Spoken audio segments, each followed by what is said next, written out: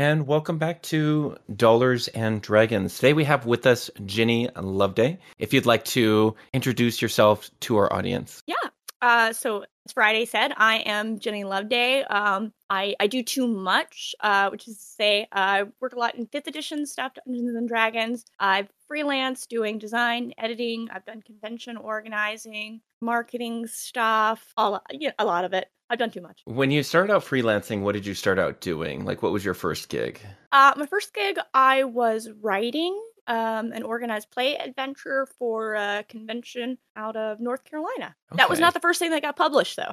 That was the first thing I started writing. Yeah, let's roll into your origin story then. So origin story, we need to go back a little bit further than that. So, if we want to go back to the beginning, I've always been a nerd. There's a lot that goes into that. But anyways, I played Dungeons and Dragons for the first time, not until I got to college, actually, because I grew up in a very small town, Tennessee, and it wasn't a thing. Played it, was like, oh, yes, love this. And then got involved in organized play, and it came up that we didn't really have any local coordinators there when that was still a thing. And so we weren't getting all of the content that we could have played in our local community. It was Knoxville, Tennessee at that point in time, which is kind of spread really far east to west. There's a game store far east, game store far west. So my friend Jay Anderson and I decided that we would apply together to be co-coordinators for the area, each managing kind of a store. And so I did that. We got a lot of stuff. It was great. And then I applied kind of on a whim, just to get the experience of applying to be the coordinator for the entire southeast region of the U.S. So everything from Virginia over to Missouri down to Louisiana, Florida. So a huge region. And they picked me to replace the guy who was leaving out of everyone who applied, which I don't know who everyone was, but I was flabbergasted. So I did pretty well at that, bringing in tons of stores who had no idea what the program was, getting new coordinators on board it, and generally just getting people in my region excited to play Dungeons and Dragons. That's all I ever really wanted. I just want more people to play these games and have fun. That's my motives, everyone, in case you've been wondering what I'm up to all along. I just want people to play games. In doing that, at some point along the line, they introduced, the Adventurers League introduced what was called, at that point in time, the Convention Created Content Program. So conventions could contract writers, however they wanted, whatever payment structure they wanted, to write content within a series of guidelines. That content could then be submitted and become official organized play content, which is to say, let me backtrack for people who maybe don't do a lot of organized play. The Adventurers League program is designed to where everyone in it, you create your character following a set of standard guidelines, which are generally just use point buy, we can't have any of this overpowered weapons, we get a set amount of treasure, just to keep everyone kind of on a level base. And you can play your character portable, take it to a convention in California, take a convention in Boston, play it in your friend's basement, play it at your local game store. You could play it on cruise ships. People do that, actually. I'm doing that next month. So, making this is super exciting. And that was where I got contracted to write my first. And then they kind of disbanded the coordinator program. That was around the time the Magic Judge lawsuits happened, when they wanted to be employees. Understandably, they were like, oh, we have this whole other group of people who may also think that they're employees, so we're going to nip that in the bud. But anyways, right. I had, at that point, demonstrated that I was competent at doing the things I said I was going to do. Clearly my downfall. Then I got contacted by the administrators for the organized play program, which was still ongoing. Hey, do you want to write a thing? You're pretty good at coordinating. And I'm like, those two skills are not particularly related, but I have written words before in my life. So yeah. Sure, if you want to pay me for them, I will write them. And then if you hate them, we never have to talk about this again. So I wrote words, and they weren't terrible. That was back in season 8. So that corresponded with the Waterdeep Dragon Heist book. That was my first official thing that I was contracted by Wizards to write. That was my first check from Hasbro, which is very exciting, by the way, to get that in the mail and be like, yeah. Daddy Hasbro has acknowledged me. It felt very momentous. Yeah. Since then, I've written 2 normal adventures, that is 2 regular adventures meant to be played by a single table at a time. I have also written for the Adventurers League 3 epic adventures. So epics are multi-table interactive adventures. So anywhere from 1 to, I don't think anyone's ever run more than 120 tables simultaneously, and I don't recommend anybody try that either. That is a mess. logistically. But, Sounds like it. however many tables it is, all play them, all playing the same thing, and what one table does affects the other, so on. And it's super fun. It's one of my favorite things to do at convention. It's hard to replicate that experience. Yeah, that's So super cool. yeah, so I did that. And, through doing all of that, like, started getting offers from other companies. Like, hey, you've written things. People didn't hate them, which is weird to me, but all right. Yeah, when did that kind of settle in for you as far as like I write things and people respect what I write? So that was actually kind of a weird period in my life. Like, I kind of like internally knew it around 2018, but I was simultaneously going through a divorce and a very early, I don't know, I'm going to call it a quarter life crisis because clearly I'm going to live to be more than 50. Fingers crossed, knock on wood. But, so kind of around then, but I was still kind of in denial and needed to have a lot of therapy to really, understand my self-worth there and then be like, yeah, I am good at this. At that point in time, I was just like, well, they're still paying me for it, so I can't suck. Hadn't really, moved to Chicago, found myself, and then I was like, you know what, I am good at this, and started like actively seeking more contracts, was mentoring people, was helping other conventions figure out how to contract their own freelancers, because if you've never done that, it's like, where do you start? You're just staring at the world and you're like, is there someone out here who can write? And then you realize that you need to write. Is there someone out here who can do good technical writing? I want to I want to pivot to that because I, as the director and like kind of coordinator for the Vineyard RPG, that's been thankfully I had this background in like operations in the military, so I like knew how to do all of that stuff. And like being a for a short period of time I was like a recruiter, I was a platoon sergeant, I was a squad leader, and then I was an assistant operations chief. Some leadership skills there. You got you got the know-how, the operations. Yeah, I mean, it was my job mostly was like like that grizzled old like being like 30 is like old in the Marine Corps. Yes. So like and I looked way older before I started HRT. It's actually like it's definitely a performance enhancing drug. But for me as a staff sergeant, my job was like to talk to like the lieutenant fresh out of college and like help him just do what he needed to do, and then kind of figure out like how do I make the lieutenant's plan work logistically. So like that's primarily like what, if you ever see like those military movies with like the oldest person in the platoon, that's what their job is. It's just like they like to figure out what everyone's good at and get them all there. Yeah, and training and like just being the most experienced person in the platoon, like to advise other people. But like the squad leaders are still out there like doing the thing. They're at like the point of friction, essentially, is what we called it. The person that was like actually doing the mission,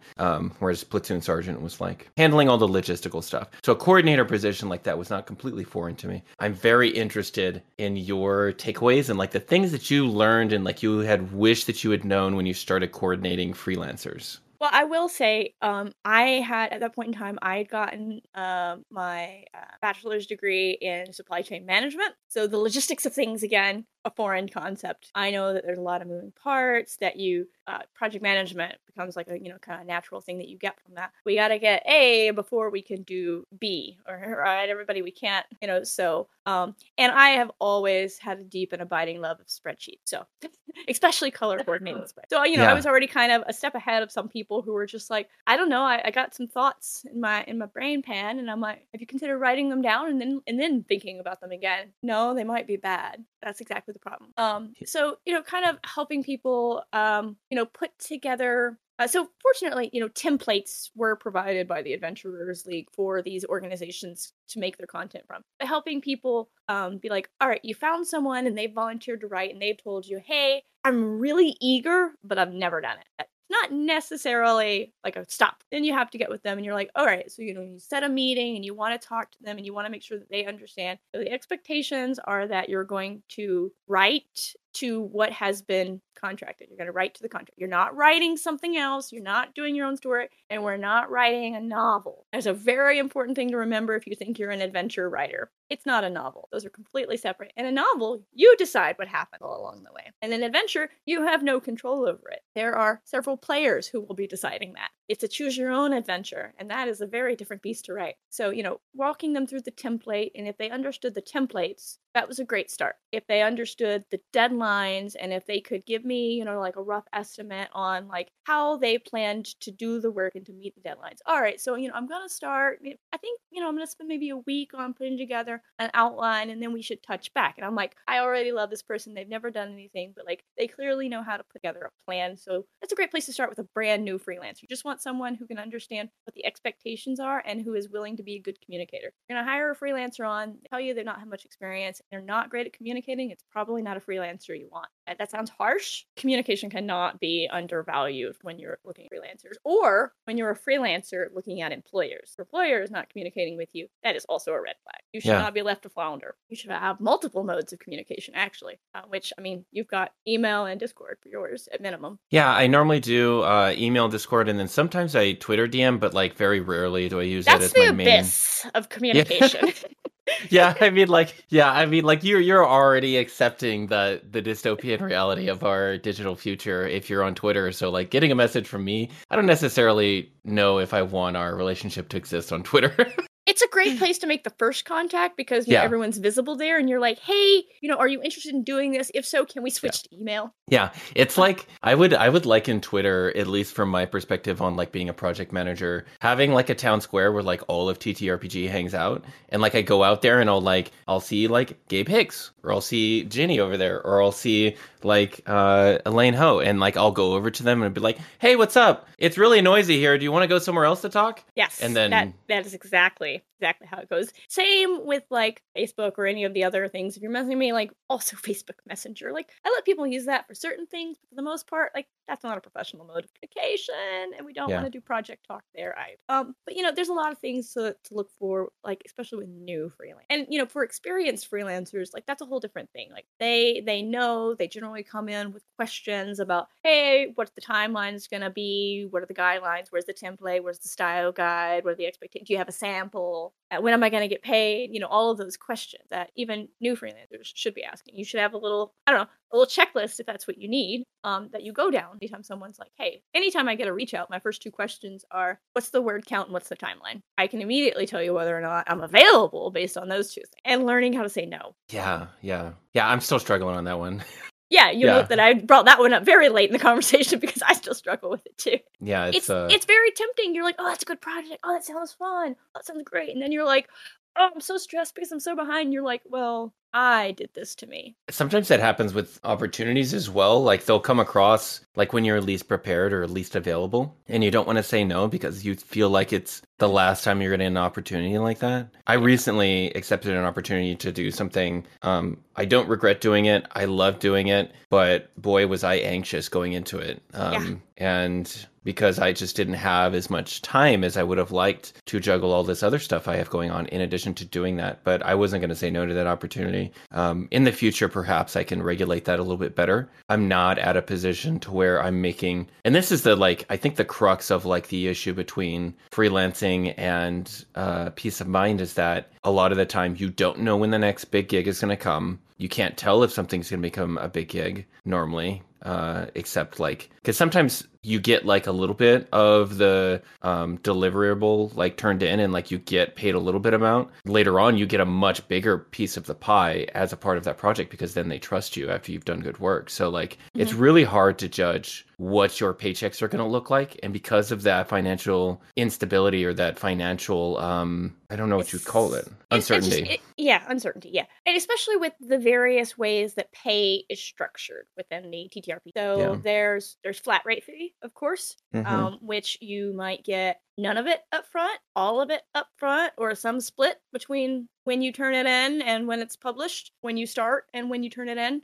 which is very important to, like, based on your pay needs, figure out exactly what the timing on all of that's going to be. Like, if you're not the kind of person who can wait until it's published, which may not have a definite timeline on it, then maybe it's not the project for you. Like, if you need money when you turn it in, make sure it's a project that's going to pay you, and get that in writing. Yeah, I think one of the best things probably to sort of adhere to, for most new freelancers, is that you're treating it as a part-time gig until you have consistent work leading up to that. I know my friend Kiana has just managed to like go full-time pretty recently, and she has been able to just take or survive on make a full-time living just doing that with freelancing because she spent 2-3 years building up the momentum to be in that position. But like a lot of folks, like it takes so long of consistent work in order to get there. And for a lot of people's situation, being a freelancer, especially with the freelancer rates that are out there, is really just not going to support you if you have a family. So most people in the industry actually full-time a different industry and part-time freelancers full-time, as Brian Cortillo which said. is how I was. Yeah, I was working in the IT tech industry or healthcare tech. Healthcare IT. Let me go there. I'll get the combination together. And that was paying my bills, and I was freelancing. And I've been very fortunate that I've been able to, I do want to backtrack one bit to the other bit of royalty. You talked about building up. So I've been writing since I think 2016 at this point. And a lot of my by the way. a lot of my early stuff, like I'd get a flat rate and then I would get royalties for the remainder of the project. Royalties are hit or miss, but it's also a great way to build up a back catalog that you're getting passive income on. And the larger your back catalog that you're getting royalties on, the more consistent that back can be. And that's an easy way. Well, I don't want to say easy. That's a common way. Simple. A little bit more stability over just like only getting payment here, a payment there, and my royalty report finally loaded from where I pressed start prior to. Yeah, let's talk about it. Yeah, so, been writing since 2016, right? And I don't care, I'll share numbers here. And most of that, not all of that, has been on the DMs. That's where the Adventures League stuff is published through, and that's where anything else 5e that uses Wizards IP, they take a huge cut.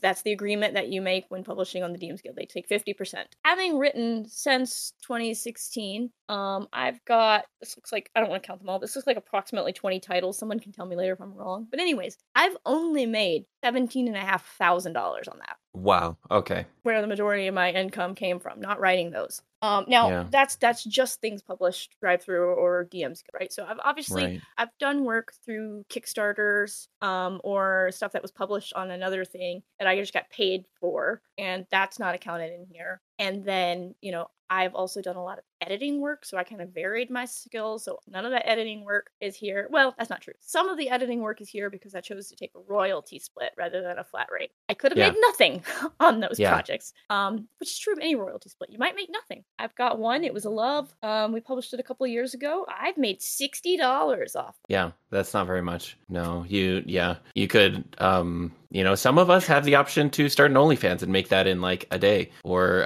you're on your first day. Hopefully more than that once you get full time. But I supplement my stuff with, others. Like I've got a Twitch channel. I do marketing. Like I did some marketing stuff earlier this year for Gallant Goblin. And, there's a variety of ways, like still within the industry. It's not to say that you can't have one focus and do well at it. You could just be a designer and do well at that. But, it's going to be a little bit more uncertainty with your income than if you diversify. And that's honestly true of anything. I think for me and like, sorry, I was making just a note of like when the blip happened for my editor because I will forget otherwise. Okay.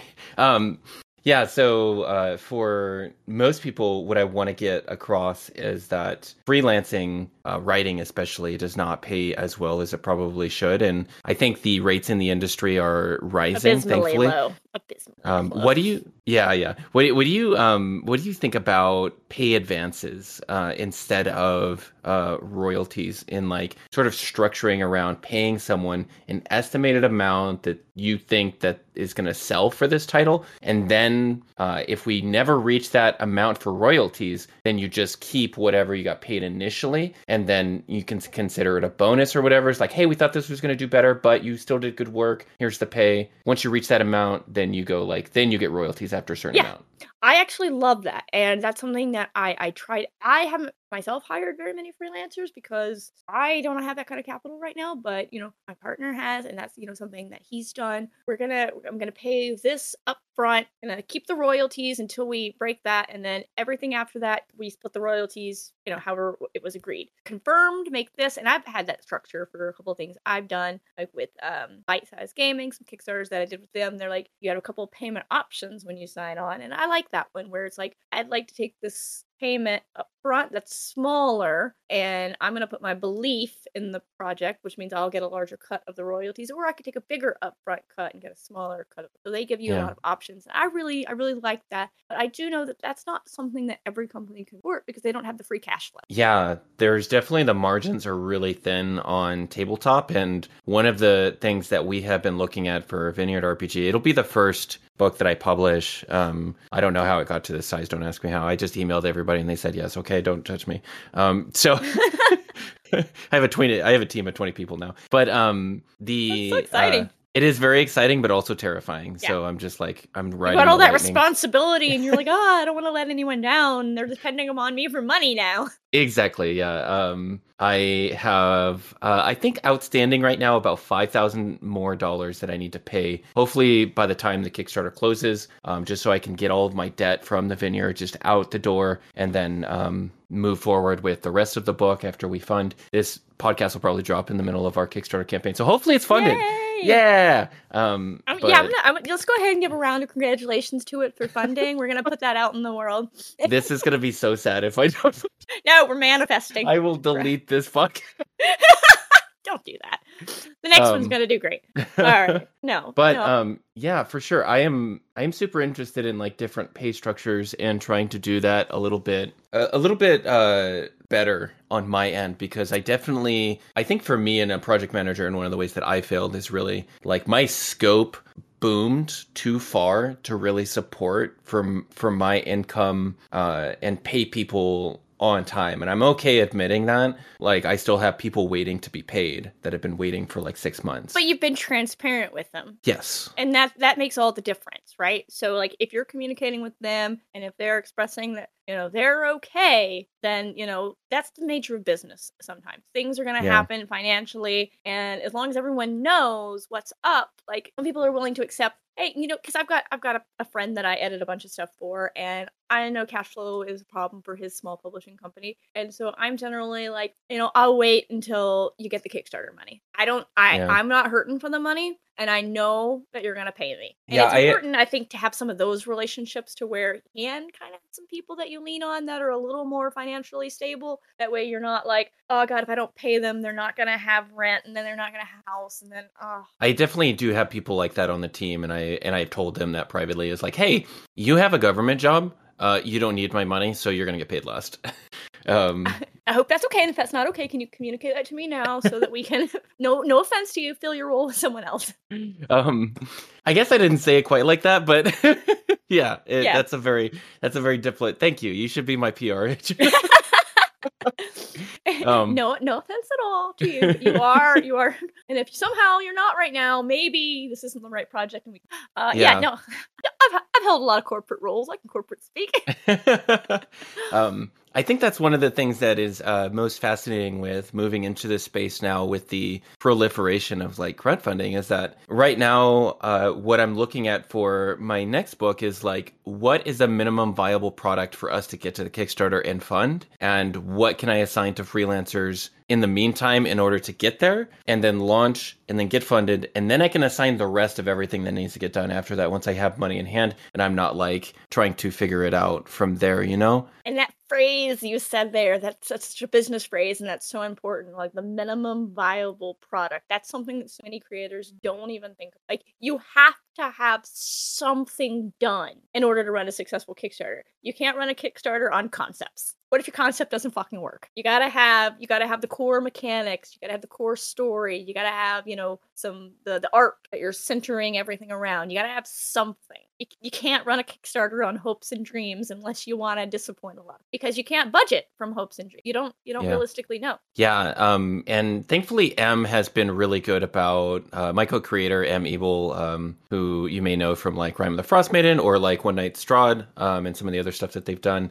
I'm bad at names. I think they published under Michaela Ebel. But yeah, they were the co-writer on Rime of the Frost Maiden. They did, if you've ever played Rime of the Frost Maiden, they did a lot of they did a few of the 10 towns in those quests. Yeah, I've read Frost Maiden. That was the first epic that I wrote, was one for that season. Oh, cool. Yeah, Where was your epic located? 10 towns. It was Terror in 10 Towns. We're defending them from the invading bestial army. Oh, okay. So it was like not town specific. It was just. So you're actually there on the shores of in between on the western side between Lake Dinishar and 5 towns, and we're ignoring the other 5. And all of a sudden, I can't think of which one. No worries. That's been a couple of years since I've Yeah. No, that's fine. This was not a quiz on Forgotten Realms. Don't worry about it. Anyway, so it's the 5 towns furthest to the west. Whichever ones those are. Yeah, that would be Lonelywood, Tourmaline, Targos, Bremen, and then Bryn Shander. None of that sounds right. So Bryn Shander was the one. Maybe I've got my geography completely backwards, and it's east. If you mean east, the side near the glacier. Okay, yeah, the east. The east would have been Caerdinival. Yes, the 2 Cares.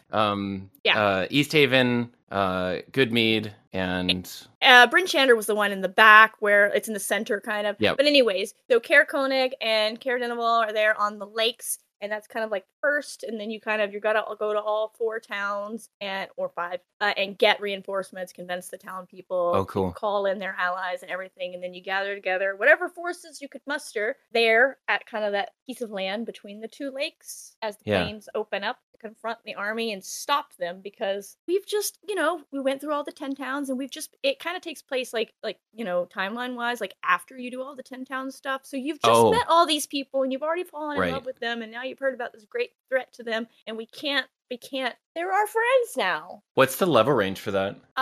It is tier 1. 4. Okay, can you link me to that when you get an opportunity? Yeah. I'm gonna buy that because I run a couple of Rime games a week. I will send it to you, actually. Oh wow, that's generous. Thank you, Jenny. Yeah, I mean it's not real money until I take it off the DM Guild. It's funny money. Oh, okay. I mean, most of my proceeds from the DM Guild, the old adage about is $5 and we're circling it around in the industry. Yeah. Yeah. A vast majority of my proceeds go into purchasing content from other creators. Oh, yeah. But as a full-time content creator, is all research materials and a tax write-off in the U.S. Yeah, I'm filing taxes now. I'm not an accountant, and please don't take my financial advice. I have hired an accountant for my business for this specific reason, because I set aside a checking account within my bank where it was accounts receivable and what I spend on my business. And you better bet that everything I buy that is anything tabletop related counts as for my business.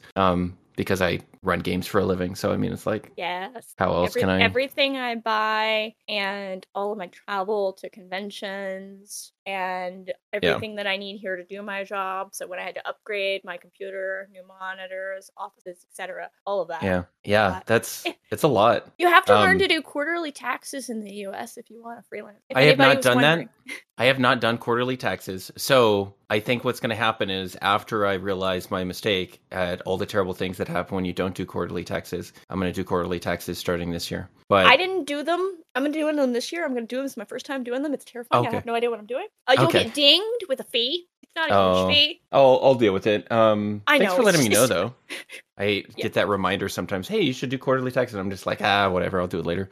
And yeah. I fortunately had a W-2 job last year, and the year before is when I started. I only went full time partially through last year, so I was putting aside extra from my W-2 job to avoid getting dinged for the freelance stuff. Right. Yeah. Oh, yeah, that makes sense. I don't have that option. So then let me try to paint the picture accurately here. So you were in a different industry. You're in IT until what year? So full-time gaming, summer of last year. Okay. I was doing enough freelancing to have done it sooner. I'm bougie and wanted to maintain my standard of living. And I also didn't want to become a financial burden so I went until I was freelancing, and then I'm still freelancing, but I also now have a full-time gaming job with Steamforge where I get, I have guaranteed income every month in addition to whatever I pick up. Yeah, that makes sense. Okay. But yeah, no, I mean, prior to that, though, I wasn't doing badly, and combined with like my full-time healthcare IT job, I was pulling in pretty good money. I was also very stressed. Yeah. Because I was basically doing 3 full-time jobs. Gotcha. Yeah, I understand that. That sucks. Yeah, I'm sure you do. Yeah. It's a lot to balance, because you've got your actual content creation time, you've got your face time that you have to put out into the world, because as a freelancer you are your own brand. I think that's part of how you end up kind of getting to where you can support yourself, establishing that brand, and then exactly like you do, right? I created my own brand, my name was well enough known from being competent and reliable that I was able to professionally and charge a premium. People were like, yeah, and some people were even like, I don't even want to play. Can I just give you like $50 and we can talk for an hour? Consulting, yeah. That offer's still available, everyone. You can still give me $50 and talk to me. Yeah, definitely. If I was to encourage anyone to do anything, at least it worked for me and I had a good experience. But there are a lot of professionals within the field who are freelancers that do take consulting. They are open to consulting work. If you are looking to get some advice about like where to go and what to do, I know that we provide on this podcast a ton of great advice, but also it is worth your while in order to support someone directly and like build a relationship in that way. Just an hour of time, and like that'll be whatever the rate is. Especially if you have a content creator out there and you really love their style, their ideas, how they come up with something, reach out to them. Be like, hey, can I buy an hour of your time? I'd like to talk about, and please have some topics. Yeah. And generally, like, most of them are going to say yes. There's going to be some who are like, oh gosh, I have overburdened my schedule, and that's very flattering, but I cannot. In which case, you probably have another freelancer that you love and going down your list, But we're mostly willing to talk about it because, I don't know about you, Friday, but I'm still just absolutely flabbergasted people want to talk about it, despite having talked about it for 7 years now.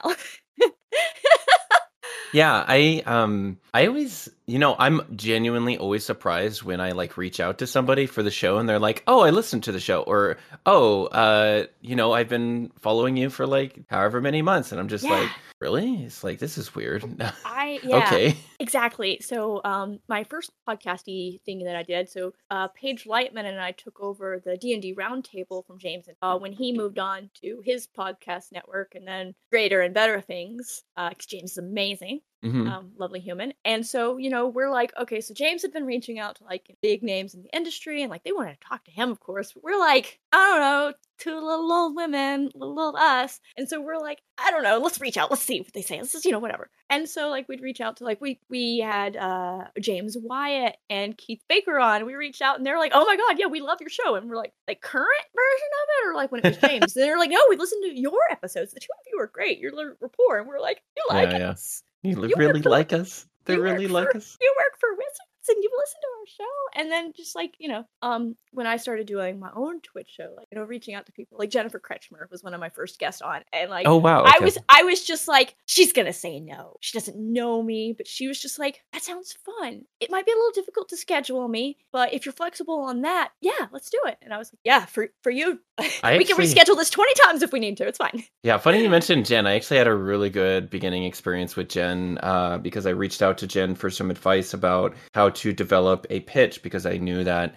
she worked in TV. Yes. And I was trying to like, how should I structure these pitches? And she gave me some great advice. She spent an hour on a call with me. I had offered initially to compensate her, but she said, yeah, don't worry about it, because she's just very generous with her time. Obviously, she can't do that for everybody, but was in a position to do that for me. And I learned a lot from Jen. And actually, I structured my show pitches to Dot from Cobalt Press using her structure, and both shows got approved for Cobalt Press based on Jen's recommendation. So like, I can't say enough about like a lot of the people that I've kind of met and then been influenced by and like received help from along the way. The tabletop industry is very helpful if you are willing to put in the work and you're not a grifter.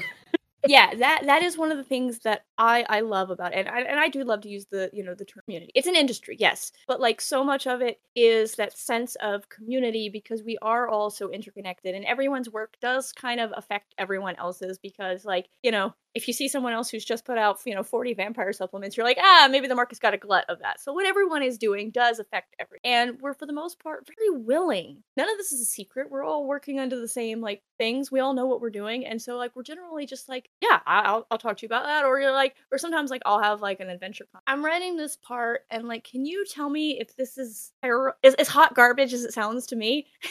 Because it sounds like a pile of trash. And, generally read it to whoever, and they're like, it's not garbage at all. And I'm like, people are. They're nice. Like, not, Jennifer specifically. She's such a sweetheart. She was on my show, and so the Designer's Den, which show where I talk to designers about, how they approach design, because everyone has a vastly different way of doing it. And, I don't send out questions ahead of time, aside from, like, provide me one product you want to talk about at the beginning, and the rest of it, we're just going to talk about design. And so it's kind of free form. And, like, I start everything with, like, if you have a tangent, go off on the tangent. I got ADHD, you got ADHD, whatever. If we never get to the point of the show, I'm okay with that. And so she and I spent most of the episode she was on talking about, like, advocacy and representation.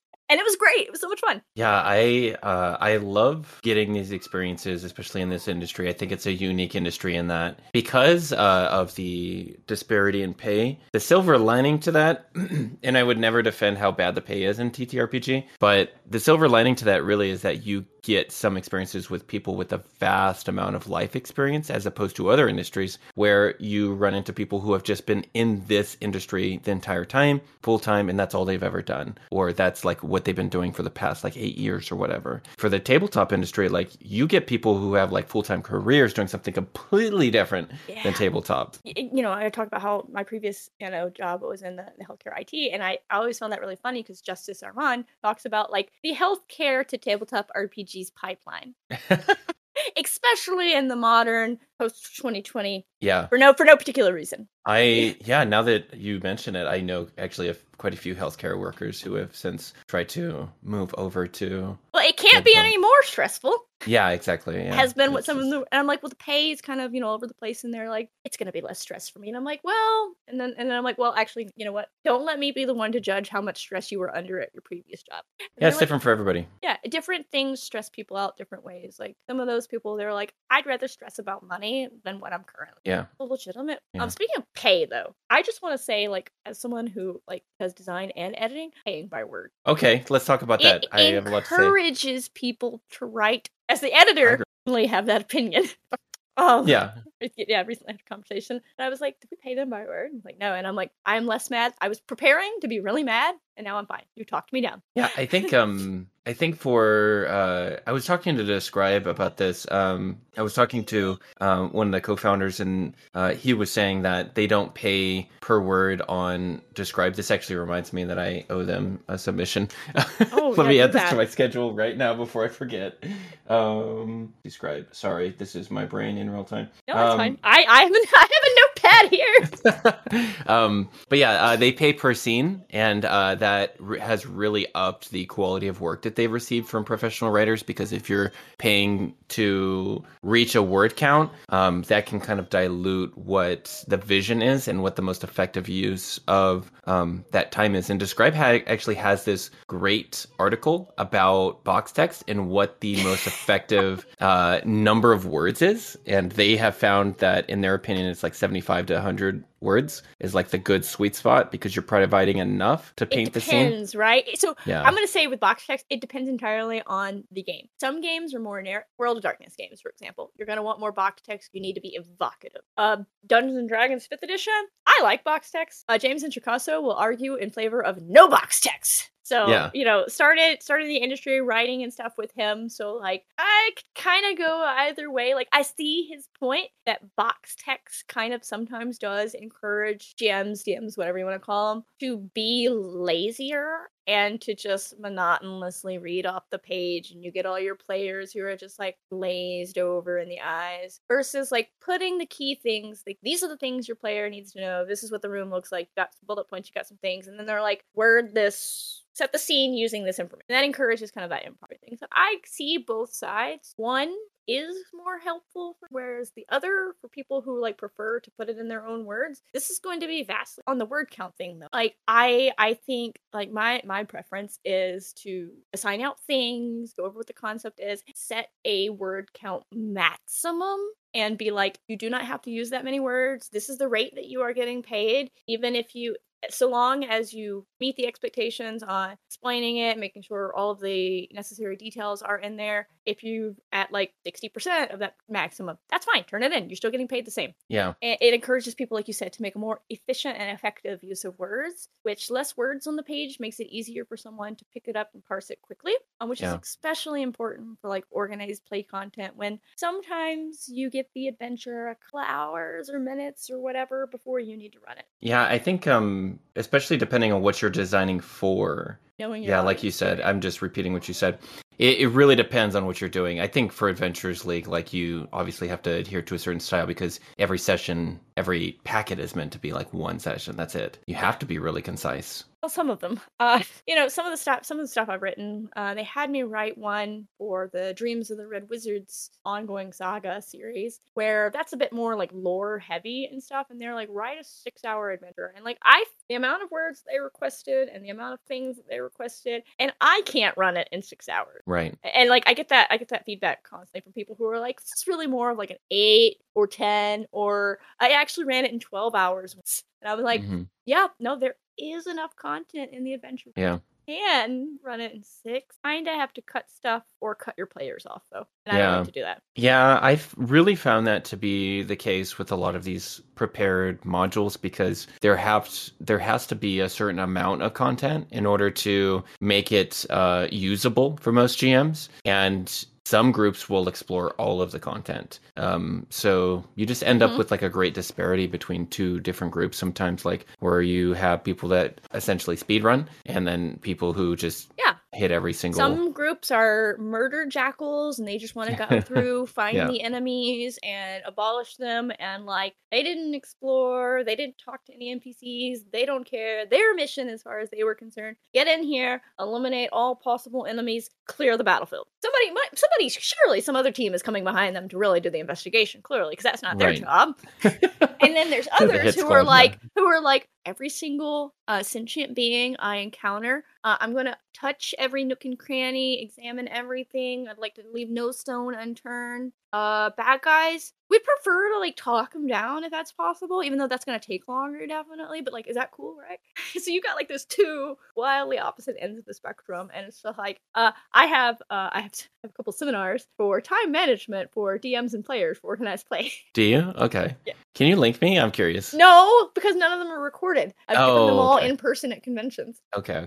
Gotcha. I need to record one day, but like, I do tend to tailor them, right? Like towards specific like, I have a whole vast set of information that I can give, and like, based on, they're kind of interactive, so based on like the questions and problems those people in the room are having, where if like most everybody's like, I really get bogged down when we get into combat and it slows everything down and the pacing grinds to a halt. I have a whole section on that. Or other people who are like, well, when we get to role play, time is just like nebulous concept. Right. Or players who are like, I have everything and I know what I need to do, but then it gets to my turn and I'm just like, So, I've got like a bunch of different concepts. I really do need to record that sometime. Probably be longer than any. I want to include all of it, but that's on the, back burner along with 12 of them. Right. Yeah. That's definitely a Freelancer 101, like something that you've done for groups of people. Maybe you should package it onto a PDF of some kind and like just put it out there and charge $5 for it. You might be surprised about how many times how much money you make out of it. So. Yeah. It's the strangest things sell very well. I mean, I would be interested to pay for a product like that, to be honest. Like, that sounds great to me.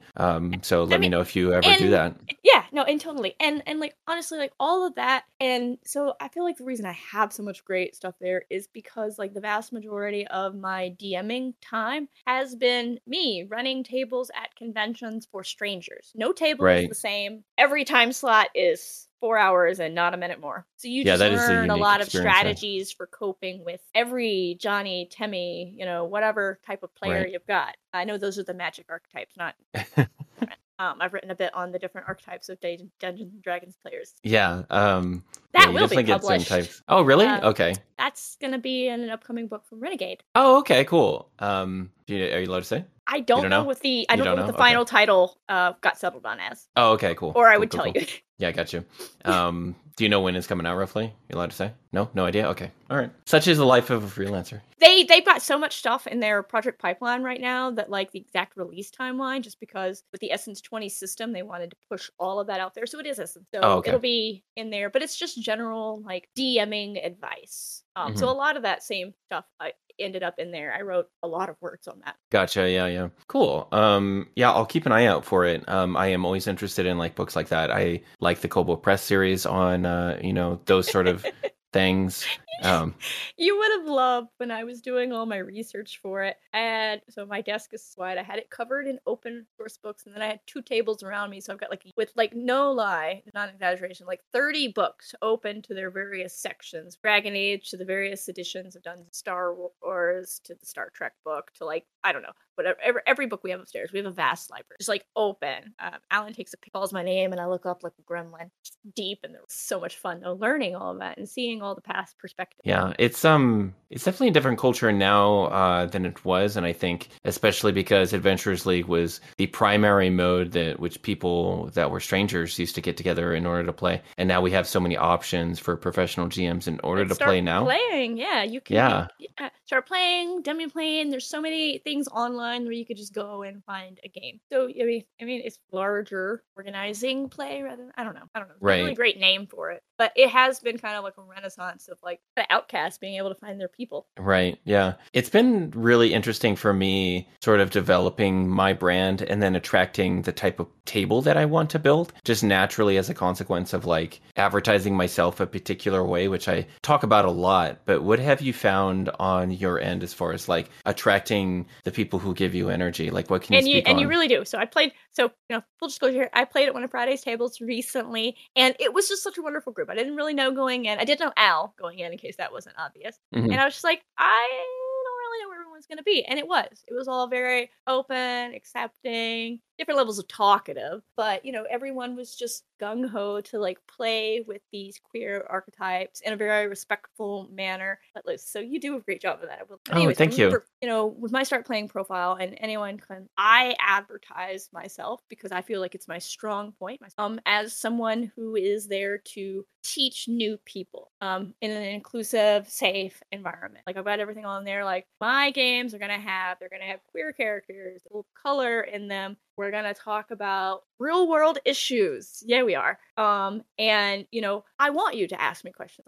I expect that you're new players, that you're coming in. I will help you with the technology issues, character creation. I will help you with whatever it is that you want help with, but I will also let you do it on your own. And then we can kind of go through it, so it's all a very supportive thing. I do get a lot of families or friend groups where they're this is going to sound stupid, but, and I'm no, it's not. Go ahead. And so kind of that's kind of the inquisitive, curious, kind of nervous people want to experiment and explore. That's the kind of players that I seek out, and that's the kind of players that I see messaging. They're hey, I saw your listing. We're kind of, and a lot of them are I don't want this to sound bad, but we're kind of looking for a female DM because we want someone who's not going to be afraid to really get into the emotional side of things. And I was I'm not offended by that. I mean, there's plenty of non-female presenting people out there as well who can do that, but I kind of get why they, and they're I want to do that, and I kind of want to get into it and explore it. And I have no idea what I'm doing. I've never played any of these. Great, you come. So I just, that's what I look for, and that's what I get. Families who are well, my kid's been talking about this for 8 months, and they really want to do it, and I kind of want to see what it is before I let them go and do it with strangers at a store. So Can you run us through a campaign together as a family? And I'm various iterations of the Lost Minds of Fandelver. I don't know how many times I've run that. It's never the same story. Yeah. But and everyone's always okay, yeah, no, I see why people love this. This is good. So yeah, I think establishing clear expectations for the type of player you want. Someone who's experienced, or are you looking for people who are heavy into role play? And I make it very clear too the skills that I like. I can't do voices. Right. I am not gonna have soundtracks for everything. Right. I Yeah. am Yeah. not gonna build out elaborate Roll20 rooms, and I don't. And that's honestly another reason why I seek out new players too, because they don't expect all of that. Like they want. I mean, I give them more than they expecting. Like I provide plenty of visual aids and stuff to really set the scene, because it's hard as a new player to like conceptualize. I'm in a fantasy village, and it has I try to give them that like evocative images, like a little orchard with stuff off, and then they're like, oh, okay, we're in like an agricultural type area. That's a lovely orchard. They probably make mead somewhere. Can I go find the meadery? And I'm like, yeah, it wasn't a meadery, but there is now. And so, just kind of kickstart their imagination. I think a lot of, like you said, the energy that you draw in is going to be the energy that you put out. Yeah, for sure. I think for most GMs, they just need to find enough players. And when I actually consult or like advise people on it, it's very important to understand that you only need, like if you're part-time, you just need a total of 15 to 20 players, because that's still 4 to 5 tables. You don't you don't have to have your business running games for everyone. You need however many you need for a table. So you need to first work out how much do you want to work? What does that translate to in times for tables between prep work and actually running the game? And then what does that in turn translate to, like how many players that you need? And like you're not looking to capture the entire market. You're looking to capture a small part of the market. And that small part of the market. Yeah, capture just what you need. And, you're going to have players who are like, gosh, I really love you and I want to do everything that you do. Like, what was it, Frey? That always shows up at your table? Yeah. Yeah, you've got return players. Frey's in almost every one of my games. Yeah, they were Frey's great. Um, and I will say that like there are some players, especially if we're talking about like investigating a type of GM that you're looking for. And I know that I did this when I was first starting on Start Playing Games as a player. I went and I sought out a femme GM because I knew that I was a queer, and I didn't necessarily want to be undergoing that in my life and like have a masculine GM for whatever reason because of my comfortability with it. Yeah. And that's how I met Katie, who I've been playing with for like 2 years now. I think it's a matter of Is like that finding Katie or a different Katie. No, different Katie. Punning action. There's plenty of Katies, but I was just like, I don't know. I know that one. She's wonderful too, though. So I think it's important to understand that when you're moving into branding and like you're figuring out your business, you are going to be the right GM for a subset of people. You just have to get in front of them, and eventually you will winnow through like all of the people who like kind of bounce off your table and don't enjoy the table as much, or like they're not crazy about your GMing style. But once you have run enough tables, eventually you're going to have these people who really love your table and really love your type of game and like get along with you really well, and they're going to stick around. And those players who do bounce off your table, it's not anything personal. Not everyone matches with everyone. Circuit, I've played plenty of games. There are DMs that like, they're great people, but like their style is not the style that I enjoy, and I know that, so I try to avoid their tables. Not because they're not going to run a fun game for somebody else. They're going to run a fun game. I'll have more fun somewhere else playing the same adventure, and I know that. So like, it is important to kind of match those two things up, like what you like doing and what your players like doing, and you'll find your community. We've got probably, I think, about a dozen DMs now for Baldman Games that I also who we're doing home game in the cloud, which is essentially like we do campaigns, people, and they've got their players who found them through our monthly virtual D&D back every month. They're like, I played this one shot, Amanda, and I really loved how she did it, and I saw that she was going to run a Dragonlance campaign, and I really feel like what I experienced there, plus she'll probably, humor my wacky Kender antics. It's going to be a good fit. And you figure that out, and you get your return players. It's branding. It's branding. Absolutely. Tell me more about your work with Baldman Games. I had no idea that you did that. What do you do for them? So first off, Baldman Games, what is, right? So Baldman Games is kind of an event organizer, I think is the best way to describe them.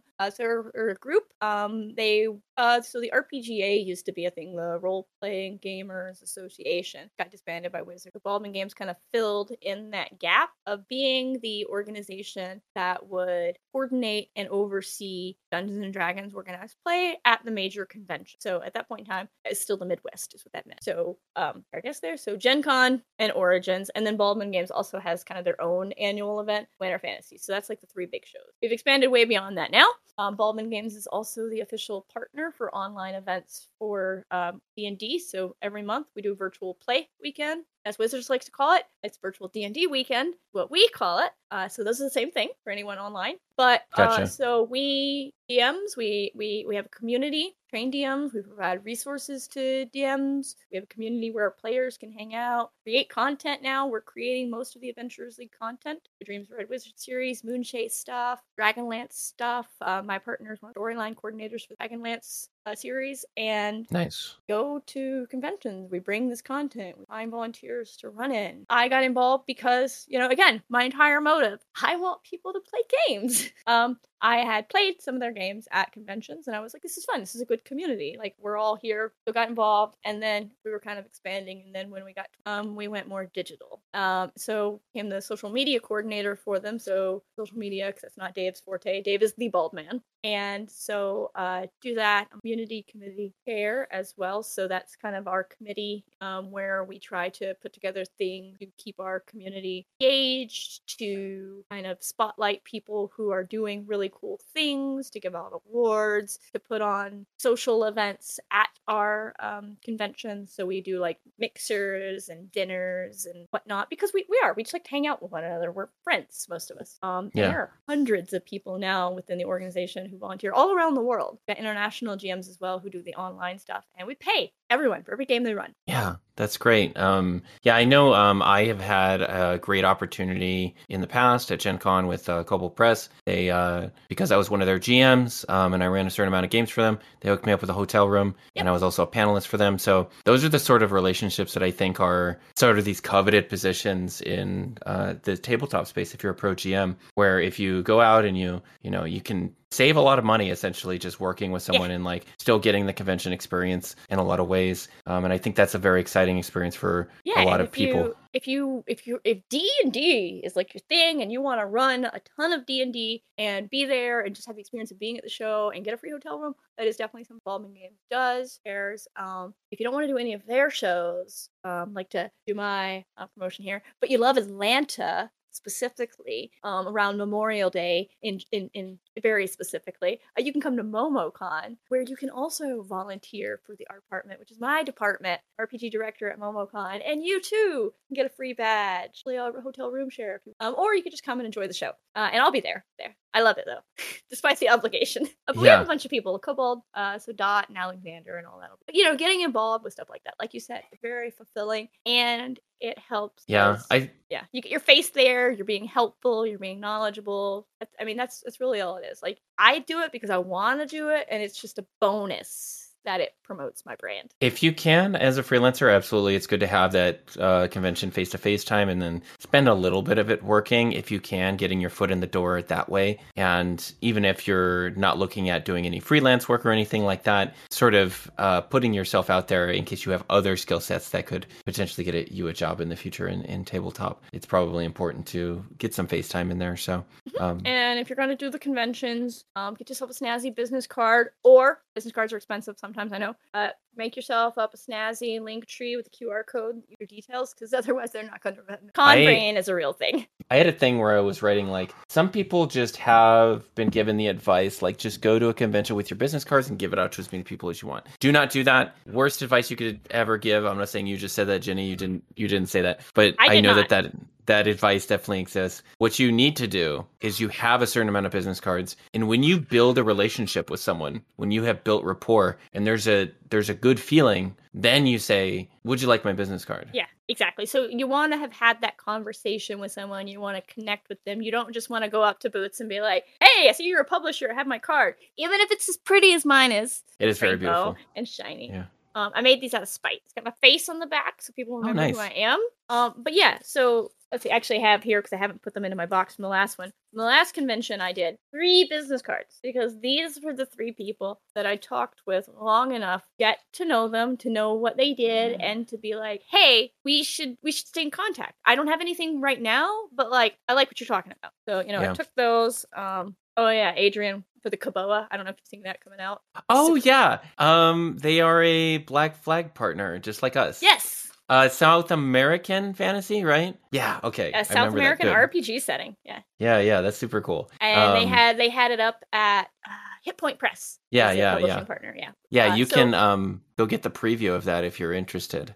Oh. it's on like Yeah, I just said. audio only Yeah. here. But Yeah, I know. just for me, I saw it. But yeah, for you and like going to conventions and everything like that, let's transition to Steamforge What I'm games. doing now. Yeah. Yeah. So actually we could transition to that naturally. So going to conventions actually and doing things is how I got not entirely how I got involved with Forge. Steamforge put out an open call looking for writers for a while back, and they're like, "Hey, which of our properties?" And they had Animal Adventures, and I was like, "That's cute shit. I like that. Yeah, I'd like to write for it." And so I did. And then they had been looking for volunteers at GaryCon to previews for Dark Souls RPG. And I was like, "Yeah, I can drive to that. I could drive, so you don't have to airfare me." We're like, "Oh, we like that." So I went there and ran games and demonstrated my competence. And then I have this problem where, like, if I'm at a convention and I'm not working and I see work that needs to be done, I can't really help myself. I can't do work. You're addicted to do work, even when it's not my work necessarily. So I was helping with other things that I hadn't necessarily been contracted to do, but it was fun. I was helping in the booth because the booth is the best place to talk to a large amount of people in a short amount of time. And so they were like, "Oh gosh, you're," and then there was a big Dark Souls RPG first printing, a lot of editorial issues. And so I was like, "Hey, I know I haven't done any editing for you, but were you aware about you editing?" And he's like, "You want to do a test?" And I was like, "I'd love to do a test." I did a test, and then they were like, "Oh, it is, as you said, you are also competent in this." And so then, we negotiated it out because I was very unhappy with my full-time job at that point in time. And I made that very clear to them at that show. I was like, "Hey, I just want to let you know, I'm not hinting in a very subtle way here that I am looking to exit my current full-time job and move into the industry." That's explicitly what I told them. And I'm not saying that you have to be that person, but I like our relationship and I would like to, further it. That was how I got started with them. Again, I just demonstrated my competence in general. And started on with them full-time last August. So I love working with them. So they're based out of Manchester, UK. So I do work fully remote, asynchronous. We're frequently not online at the same time. Most of the time, although Richard keeps weird hours. So we are more often than not. But I our TTRP product lines, so Dark Souls, Hallowners, Animal Adventures, Adventures in Active Class. Not so much that, because most of that work that's previously out there was done before I started in, as was the Dark Souls core rulebook. You'll note that it does not have my name in it. And I established that, everybody. I had someone online who was like, "This is your fault. You edited it." And I was like, "Did you check the credits?" Yeah, that is a lie. Slander. Matter of fact, I opened the book. They sent it to me for the preview, and I was like, he type. "Hey, did you know?" And he's like, "Yes." I haven't taken a look at the book, so I'm so in the dark about the problems. It got a rushed development cycle, and so there were just typographical errors and things that weren't. It was enough that there was a reasonable up based around the price, and it was a beautiful book, and it still is a beautiful book. And show you, even though everyone else can. Nice leatherette with the gold pages. Oh my god, like a Bible. Nice. And this is like 500 pages. The original printing. They pared it down by changing the layout, and so the new version is out there now. It's actually released, so everyone can buy it. It's on shelves at retail stores now as of this year. It looks great now. And we've just released the PDF for our Tome of Strange Beings. So that's the Dark Souls bestiary, and I'm super excited and very proud. The wonderful feedback we've gotten online, especially whoever it was on Facebook, I think, who was like, "You must have gotten a new editor because I didn't notice very many issues in this book. Congratulations." And I was like, "You like me? Oh, wow. I like you too. You're all right, buddy." But also, you could be a little less snarky. As a snarky person myself.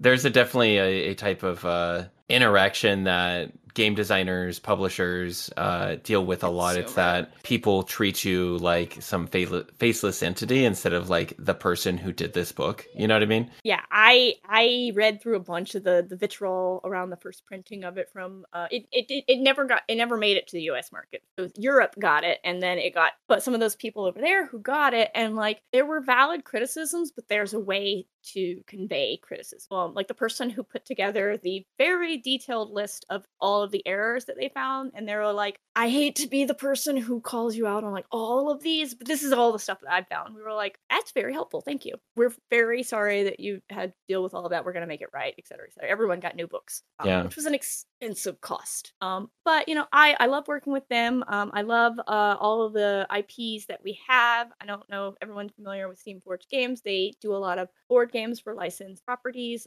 Dark Souls, of course, Monster Hunter, Horizon Zero Dawn, Resident Evil. I am blanking on half of the other stuff that we've done. It's a lot. Board games. They just announced Sea of Thieves. So like we've got so many great properties. I can't tell you what we're doing in the future on the RPG side. More Dark Souls, more Animal Adventures, more Epic Encounters. But that was to be expected. But there's more stuff coming, and I am super excited. Only a little overwhelmed with the sheer volume of amazing currently as sole editor. How many hours a week are you working right now? Can I ask?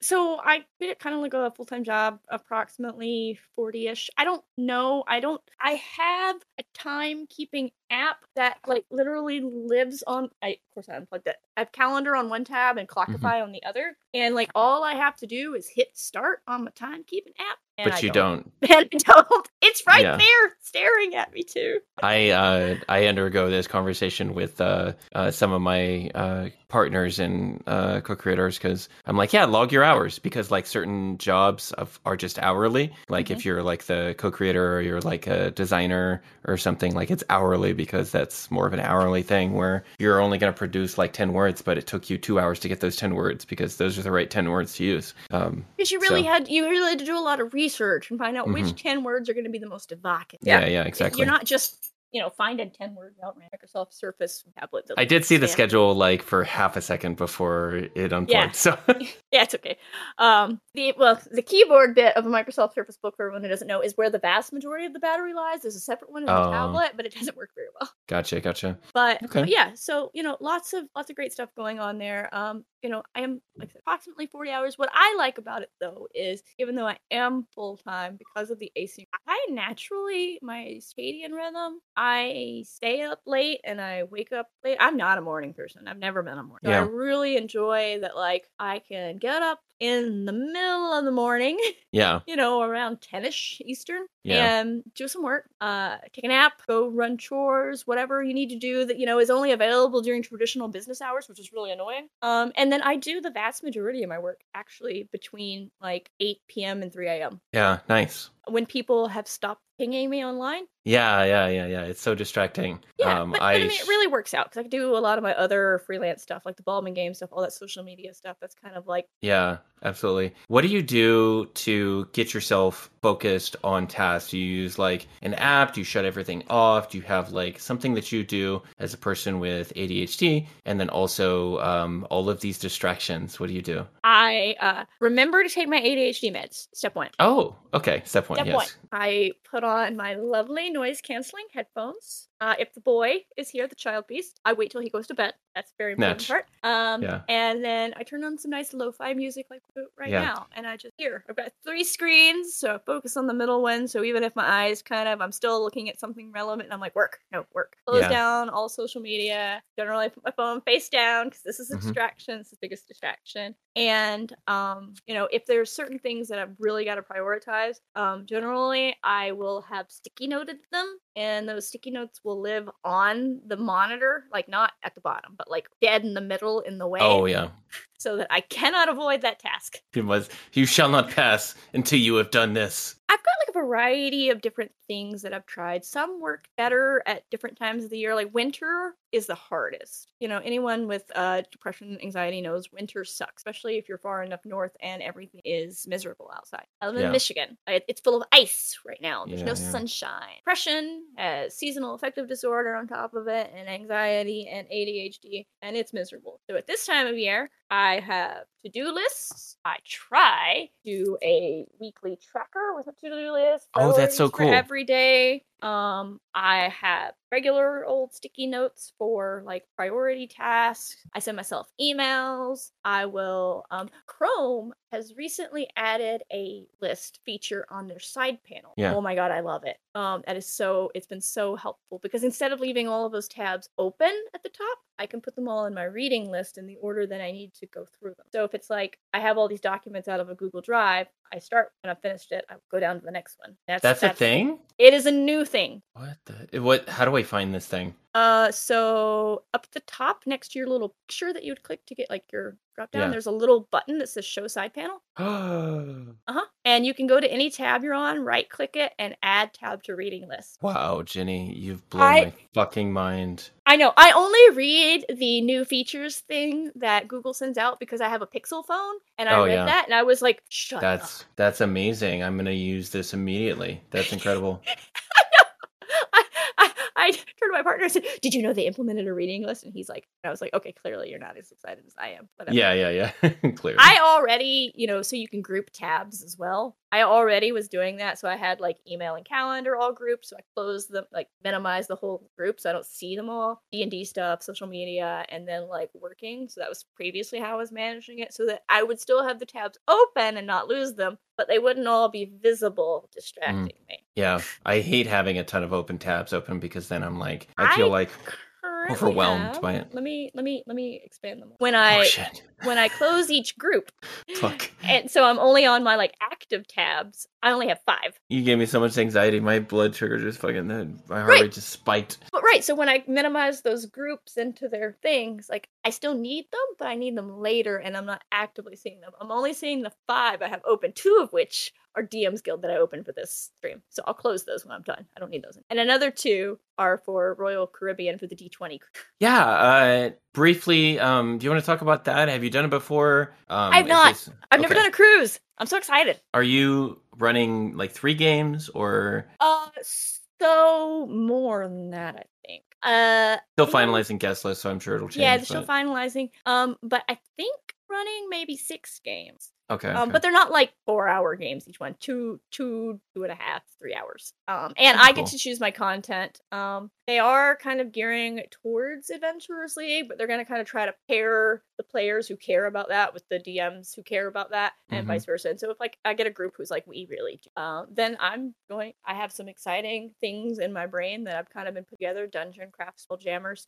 I've been trying to combine my many things. You're going to be at my table, and you already know that. Don't listen to this bit. But I'm putting together a Spelljammer dungeon craft because that's the thing that's legal right now. And I'm writing a Spelljammer one where they find a realm space that's only inhabited by awakened animals. Oh my god. So I'm going to bring my minis for animal adventures so you can be the corgi, who is a cleric, or the cat, who is a sorcerer. You just are cat. You are the corgi. You're not like... It's the cutest thing. I know! And I was just like, how do I use these in this? And then they were like, Spelljammer, and I'm like, solved all my problems. Yeah, that's amazing. And then I've got all my minis from the Epic Encounters stuff, and I write a bunch of adventures around them because I've already got them, so I might as well read. I did one around the Spider Tyrant, which is a spider miniature, like literally the size of my head. And I did for a convention I did in Orlando last year, I wrote a callback to Into the Demons. So it was a traditional kind of dungeon crawl thing where like there were a bunch of spider related monsters and goblins and ghoulies, and like my players were like old players, and they were like, this is what we want. And I was like, yeah, you want to go for hero, you want to be the badass, you want to be terrified, you want traps that you're not expecting, and somebody has to die at some point, otherwise it's not, and they did they died in a very fiery fashion. So much fun. Yeah. So just taking what I've already got and kind of reusing stuff like that. But I'm waiting to see how the surveys line up, if I get a group who cares about Adventurers League, or if I can just go like off the walls. And we're going to have an improv session. It's going to be so much fun. Yeah, absolutely. The year before at Crucible Con, I ran Gabe Hicks's Wild Beyond the Witchlight adventure, and I made them talk in rhyme the entire time. They weren't super into it at first. Once everyone started doing it, they were like, no, I can rhyme words better than you. Because they really then realized that like, oh, they don't have to be good rhymes. Yeah. I just need to make like shoe and glue. Oh, okay. Yay, we've done it. But it was Yeah. fun seeing them like rack their brains and trying to think of like, how can I answer the question of the NP? Like that became part of it. The longer they talked in rhymes without fucking it up, the more bonuses I gave them in games. So, like they were incentivized for it. Like things get easier, difficulty levels go down, and like you become more powerful because like that's the thing in the realm is like it's about poetry, rhyming, and artistic expression, and that was so much fun. And like people were pouring in, and they were like, somebody said we should come back here to see the table talking in rhymes, and I'm like, oh, that's me. But yeah, there's so much you could do, so much like, and still be adventurers. Like that was an adventurers game. There's a lot of flexibility there. There is. There's so much content out there now too, Yeah. since the inception of 5th edition. I do, unfortunately, need to cut us off. We have plenty of stuff to talk about if you ever want to come back. Do you want to talk about anything that we haven't talked about yet, or like anything you want to plug or anything you want to talk about? Yeah, so I'll just give where everyone can find me this year and where they can find me online. All right. So I guess if you're looking to hang out with me this year in person, by the time this airs, it'll probably be too late to get on that D20 cruise sailing out of LAX. Los Angeles port, but they're going to be doing another one of those next year or something. After that, I'll be at MomoCon. By the time you hear this, it will still be potentially a good time for you to come volunteer for me, actually. Volunteer registration is open through May 8th. You'll find me after that at Gen Con. I'll be working for Steamforged Games there. I will be at the booth, more at the booth, and the bar is a very wide and varied selection of places, so if you just text me or message me or whatever if you're at Gen Con, and then Dragon Con, and then Gamehole Con. That's where I'll be. If you want to find me online, it's at Ginny Loveday on everything. Yeah, wonderful. Thank you so much, Ginny, for coming on. Thank you, Friday. This has been great. This has been fun. I love hanging out with you. Yeah, it's been a great time. Hi, thanks for listening. If you want to support me, you can find me on Patreon at patreon.com/isfriday, or you can find some of the work that I'm doing at vineyardrpg.com if you want to pre-order the book that we made.